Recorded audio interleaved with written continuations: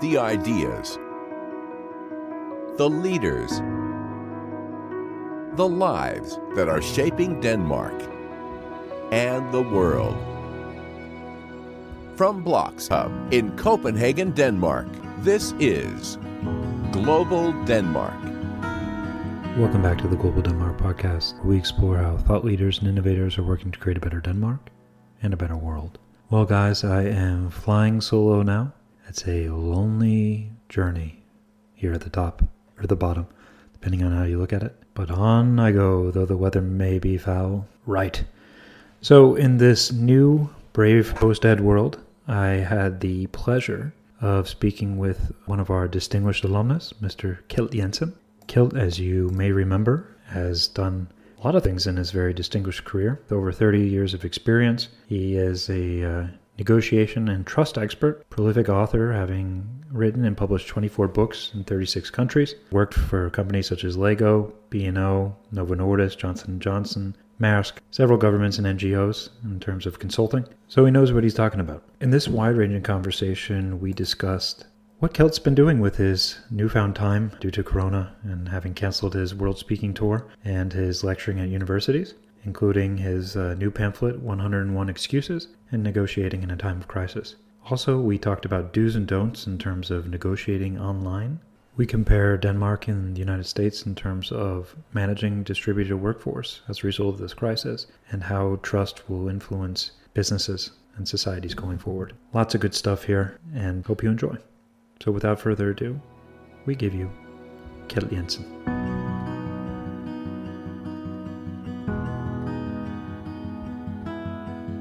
All right, we are back. I am on the phone with our alumnus, Mr. Kjeld Jensen.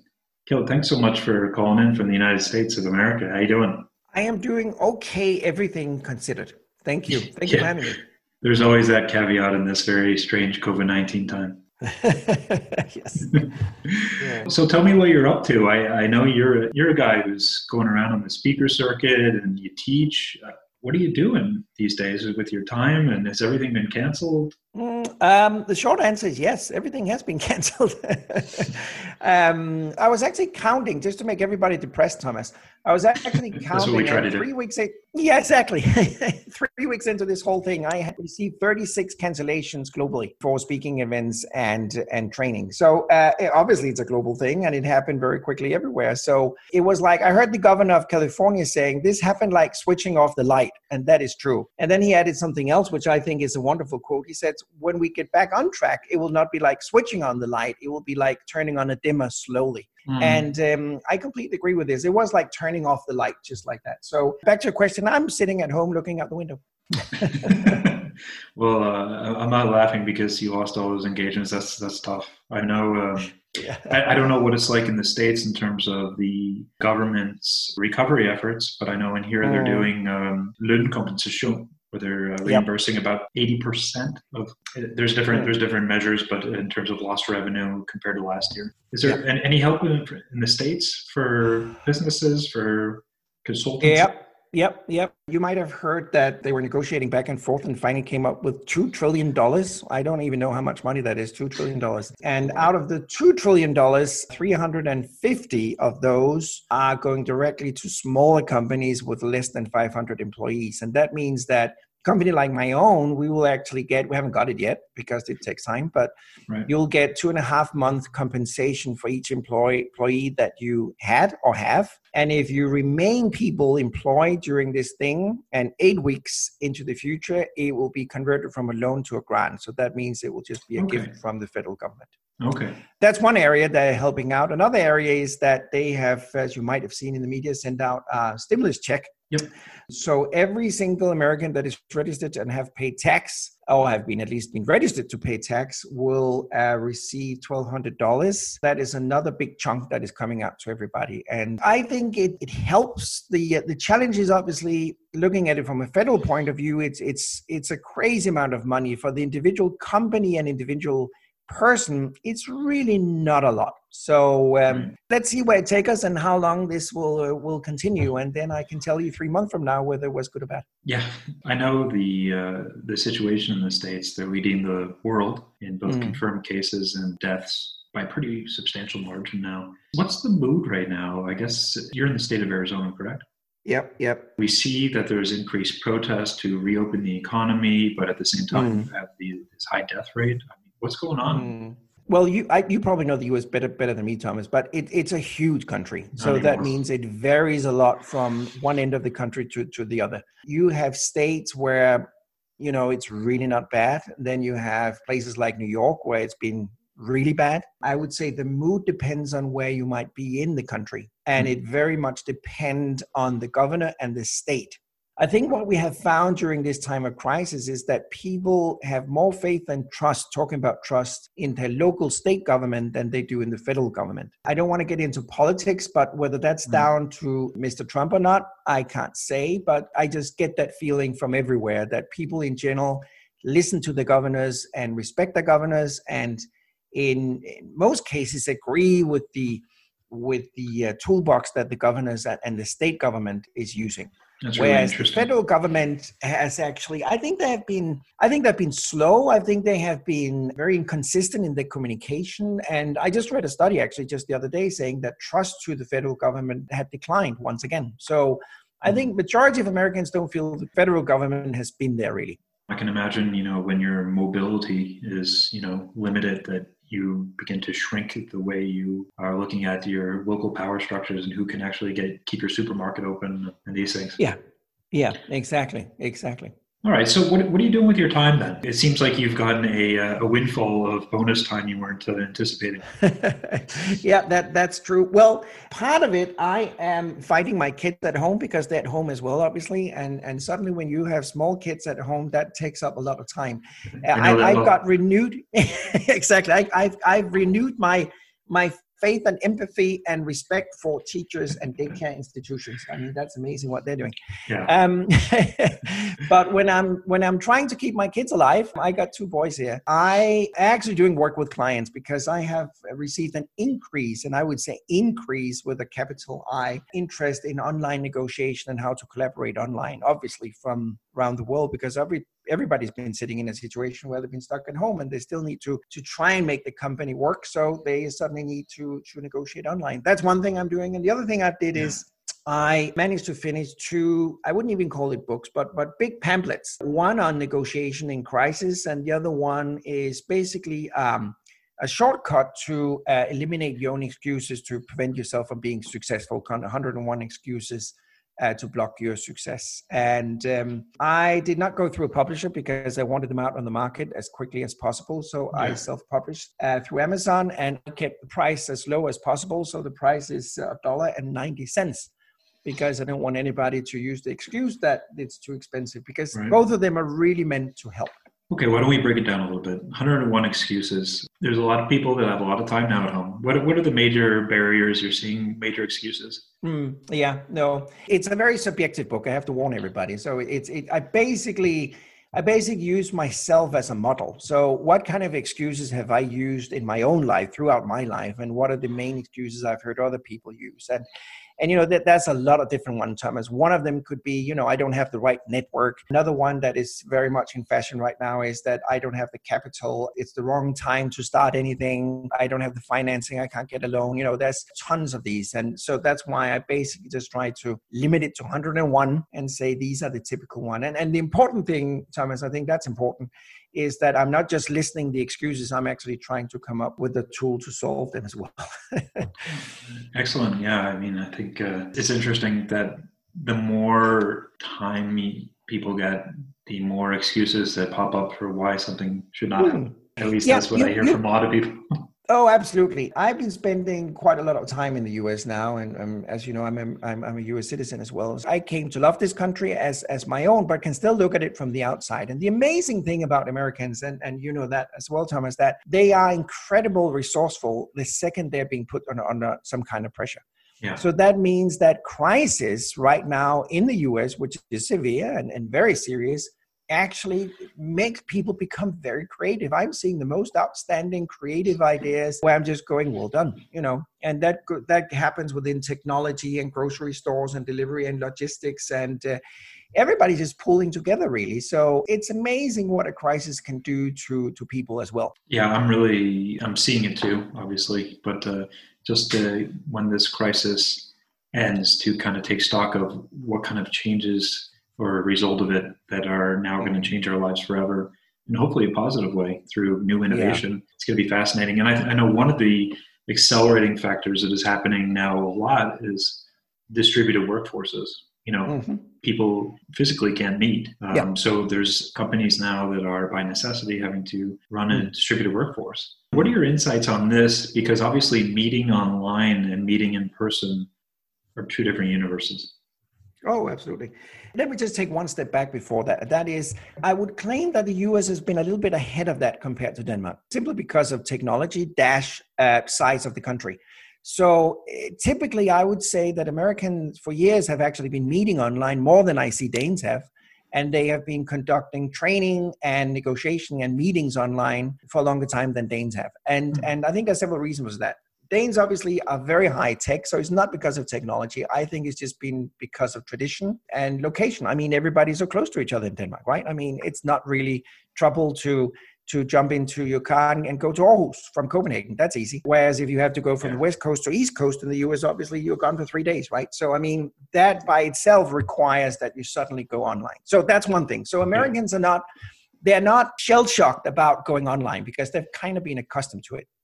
What I do see, though, that they're a little bit shocked is that I think there's a lot of workplaces that have realized that, hey, we can actually have people working from home. And I think that has been a little bit less normal compared to Denmark to have that flexibility. And there will be a lot of companies, at least in the US, but I believe that will happen in Denmark, exactly as you said, Thomas, that will realize that, hey, why do we need people in the office every single day during the week? Is that necessary? And I don't know, Thomas, if you've seen the pictures from the infamous 405 in Los Angeles, the biggest parking spot in the world. No. That has been completely empty. And that has never happened before. And that is one of those 10 lanes freeways, that are just crazy busy all the time. But it is completely empty. And that tells you something about that Americans suddenly are staying home. And one, I think that some of them kind of like it. And secondly, I think it will change the culture and the behavior. I actually had a chat with them.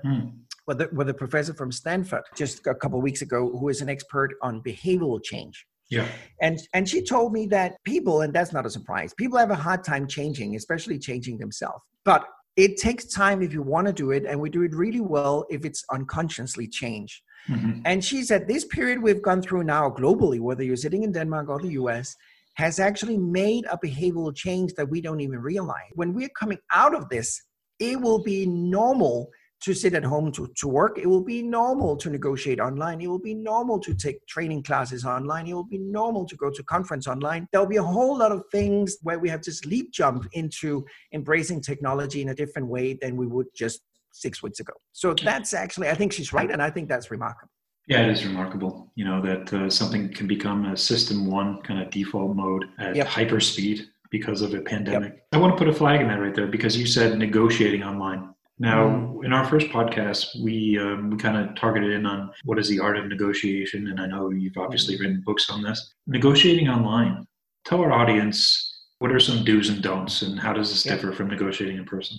I would love to, because it is actually different. So you might be a great negotiator face-to-face, but suddenly moving from the conference room to an online negotiation is a very different thing that you have to be prepared for in a different way. Now, a lot of study shows us and tell us that the personal face-to-face contact is important. And that's basically how we read and understand each other, because a lot of the reason that we interpret or get a message from another person is actually coming non-verbally. So that's the body language. Yeah. Obviously, we typically don't have that on a phone call or just a webinar. We can obviously switch on the camera and then do an online conference, but it's still not the same thing as we're meeting face-to-face. What we have to deal with then is the tone of voice and then the word by itself. And all the studies I've ever seen in the world all agree that the content of what we're saying means the least. And in some cases, we're below 10%. So the reason that we will trust or like somebody is not so much based on what they're saying, but how they're saying it non-verbally through the tone of voice and body language. So obviously, that's the first challenge we're going to have the second we move online compared to face-to-face. Right. As you know, Thomas, one of my fields of expertise is trust in connection to negotiation. Yes. And there's no doubt that trust is harder to establish online. Now, my recommendation in connection to online negotiation is actually kind of a stupid one, because I recommend that you try not to. And I understand that, especially in these times, we have to. But by saying that, I would advise, and I've been doing that to all my students and clients as well, if you have a really important negotiation, I would park it. I would postpone it until we can actually meet up face to face. Yeah. I have nothing against online negotiation, but I believe they should be a part of a series of negotiation where you at least have one chance to meet somebody face to face during that process. Yeah, establish that initial trust that can carry exactly. over.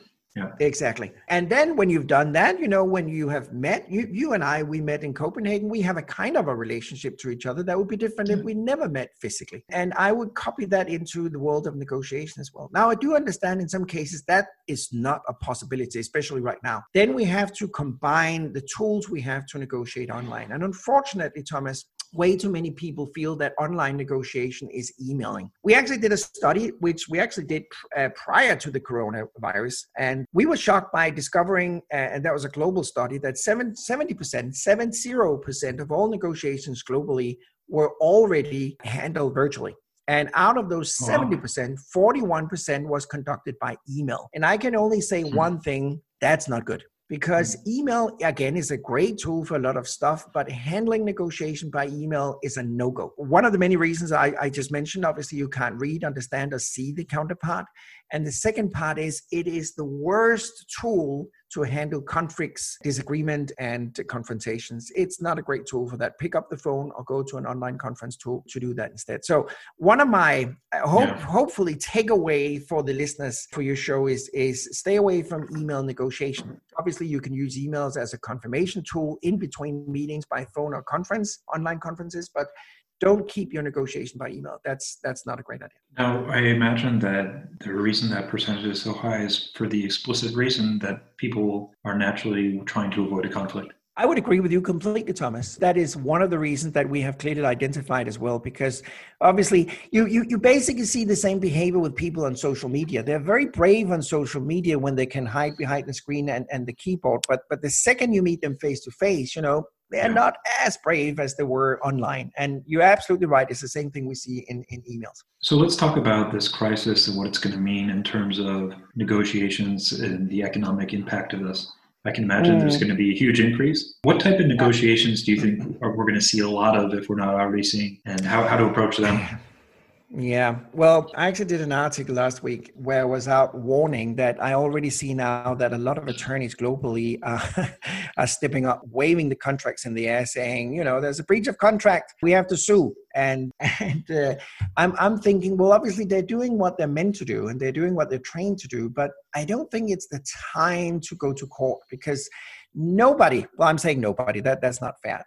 Majority of everybody are in a tight spot. They are not violating the content of the contract on purpose. They just didn't have a choice. So I don't think the time right now is for us to dive into contracts and look at specific clauses and say, you broke this clause and you should have done that. I think we are in a time, and I just love the phrase that so many people are using globally, that we are in this together. And I really advise everybody to remember that we are in this together. And the only way I believe we can get out of it as winners is, remember, we are in this together, so we have to help each other. And I'm not saying that to sound naive, but my approach into negotiation is the method we've created called SmartNership, which is basically an advanced SmartNership where I think we talked about it at our last meeting, Thomas. I'm in it to help you become more successful, and I expect you to be in it to assist me become more successful. So we should change the mindset of negotiation, and that is regardless whether we're negotiating online or in the physical world, because if we can help out, it will just become better. And,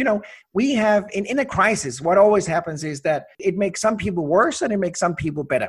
And I've seen both in the US and probably the same in Denmark. I have seen companies reaching out with no profit intention and helping out other organizations. I've seen them reach out and, for instance, decline rent pay, saying, no, you know what? There was a big owner of a mall here locally that reached out and said, you know what? All the shops here, you don't pay rent for April and May.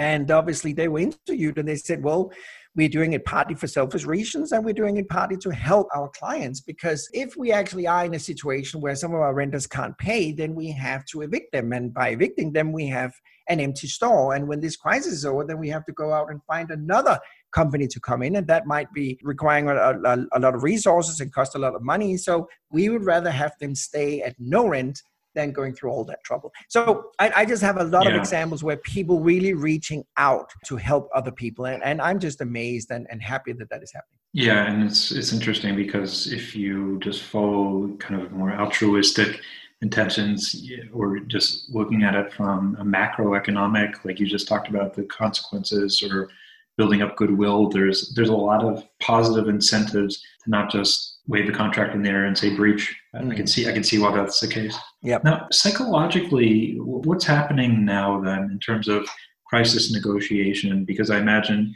crisis happens, your fight, flight, freeze response is triggered. And I imagine that that's not conducive to positive and rational agreements being made. Do you know what, Thomas? I try to see the positive in people whenever I can. And I honestly believe that, just like we talked about a few minutes ago, that we will change our mindset on how to communicate. It will be more normal to be online. I also truly believe that this crisis, at least for a period, will change our mind on how to deal with each other, because suddenly I think we all became human again. We all realized that we are mortal, and we all agreed that, back to what I've been saying several times, we are all in this together. And I actually both hope and believe that majority of organizations and people around the world will remember that, at least for a while. So we will have a different approach into negotiation, unless we listen to too many lawyers. But besides that, we will have a different approach into negotiation where we will actually try to help the counterpart out. And obviously, coming from where I'm coming, I hope that will be the norm. Because it would be great if we could actually change the way we think about negotiation. Instead of it's you against me, we are actually a team, and our purpose is just to try and reduce your risk, reduce your cost, and improve your profit. And that is basically what I'm seeing we're doing in a time of crisis. And I'm thinking, if we're doing it in a time of crisis, why don't we just do that as well when the world is normal? Yeah, you're here. Do you think, in terms of, we're looking at distributed workforce and this solidarity principle, does a country like the United States, which is not small and more homogenous like Denmark, does it have a chance to be able to execute on that? The level of trust required? Yeah, that's a great question. Again, I think a country like Denmark it's easier for Denmark to do it. First and foremost, because trust is already higher in Denmark. Yeah. It's a small country. Most people know each other to a certain degree. And if they don't know each other, they know somebody that knows somebody that will know that person. So it's a tribe. And I mean that in the best possible way, because it's a positive tribe. It also has some negative about it, but you know all about that. Comparing that to the US is really complicated. I would compare Denmark to a state, really. And if you take my state, Arizona, it's about the same population as Denmark. We're about 6 point something million. Okay. Which is a very diverse group of people, though.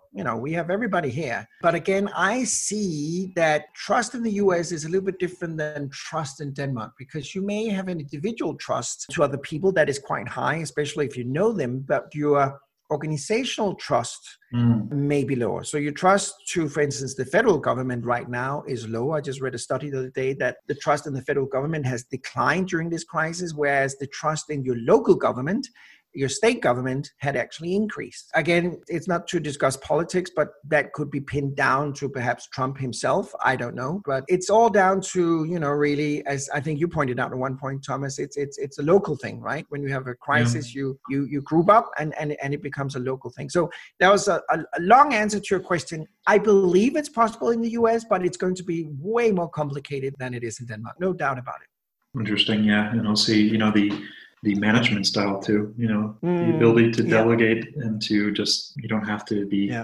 in the office before your manager goes to show that you're loyal to the team. I think that model maybe seen its last days because of this crisis. I actually think so. And another thing I've paid attention to in the US in these days, Thomas, is actually I've seen a lot of executive, C-suites executive and CEOs that actually took a pay cut to save employees. And I don't remember I've seen that clearly. And you see it from organizations as well that you normally wouldn't have seen that. And then you could say, well, if you make $15 million and you cut it down to 8, what is the big thing? Well, again, you did take $7 million. Yeah, exactly.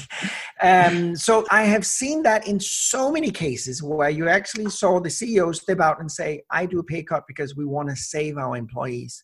And that has been a different approach than what I've seen earlier, because U.S. corporation, they are very tough and very focused on bottom line. And if we don't make money, we just fire 1,000 people. That will be the typical approach. But in this crisis, there have been, among a lot of companies, a strong focus on trying to keep people employed, which I respect. Yeah, I feel like there's a deeper understanding of the interconnectivity of the entire economic system that we learned from the financial crisis being dealt with in a different way this time. Yeah, I think so too. There's a very interesting company in Washington State that is headed by an American by the name of Dan Price, Price.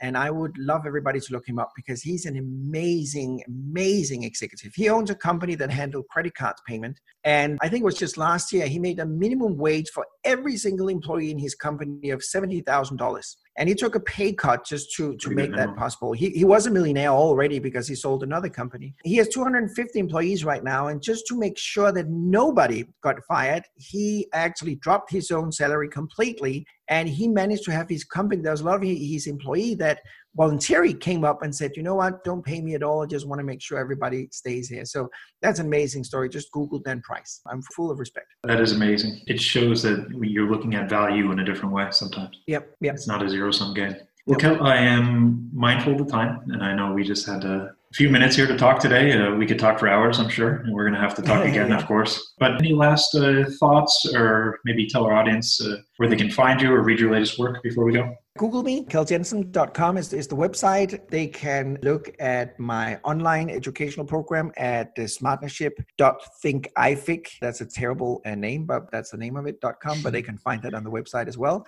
And the books, obviously, they are accessible from Amazon, and they are all there as ebooks as well. So if you can't get out, and that goes for a lot of us, you can download whatever you need. So, yep. Excellent. Well, I really appreciate you calling in again. And stay safe over there in Arizona. And hopefully when the borders open up again, we can get you back in Copenhagen. Sit down. Oh, I would love that. Thanks for having me, Thomas.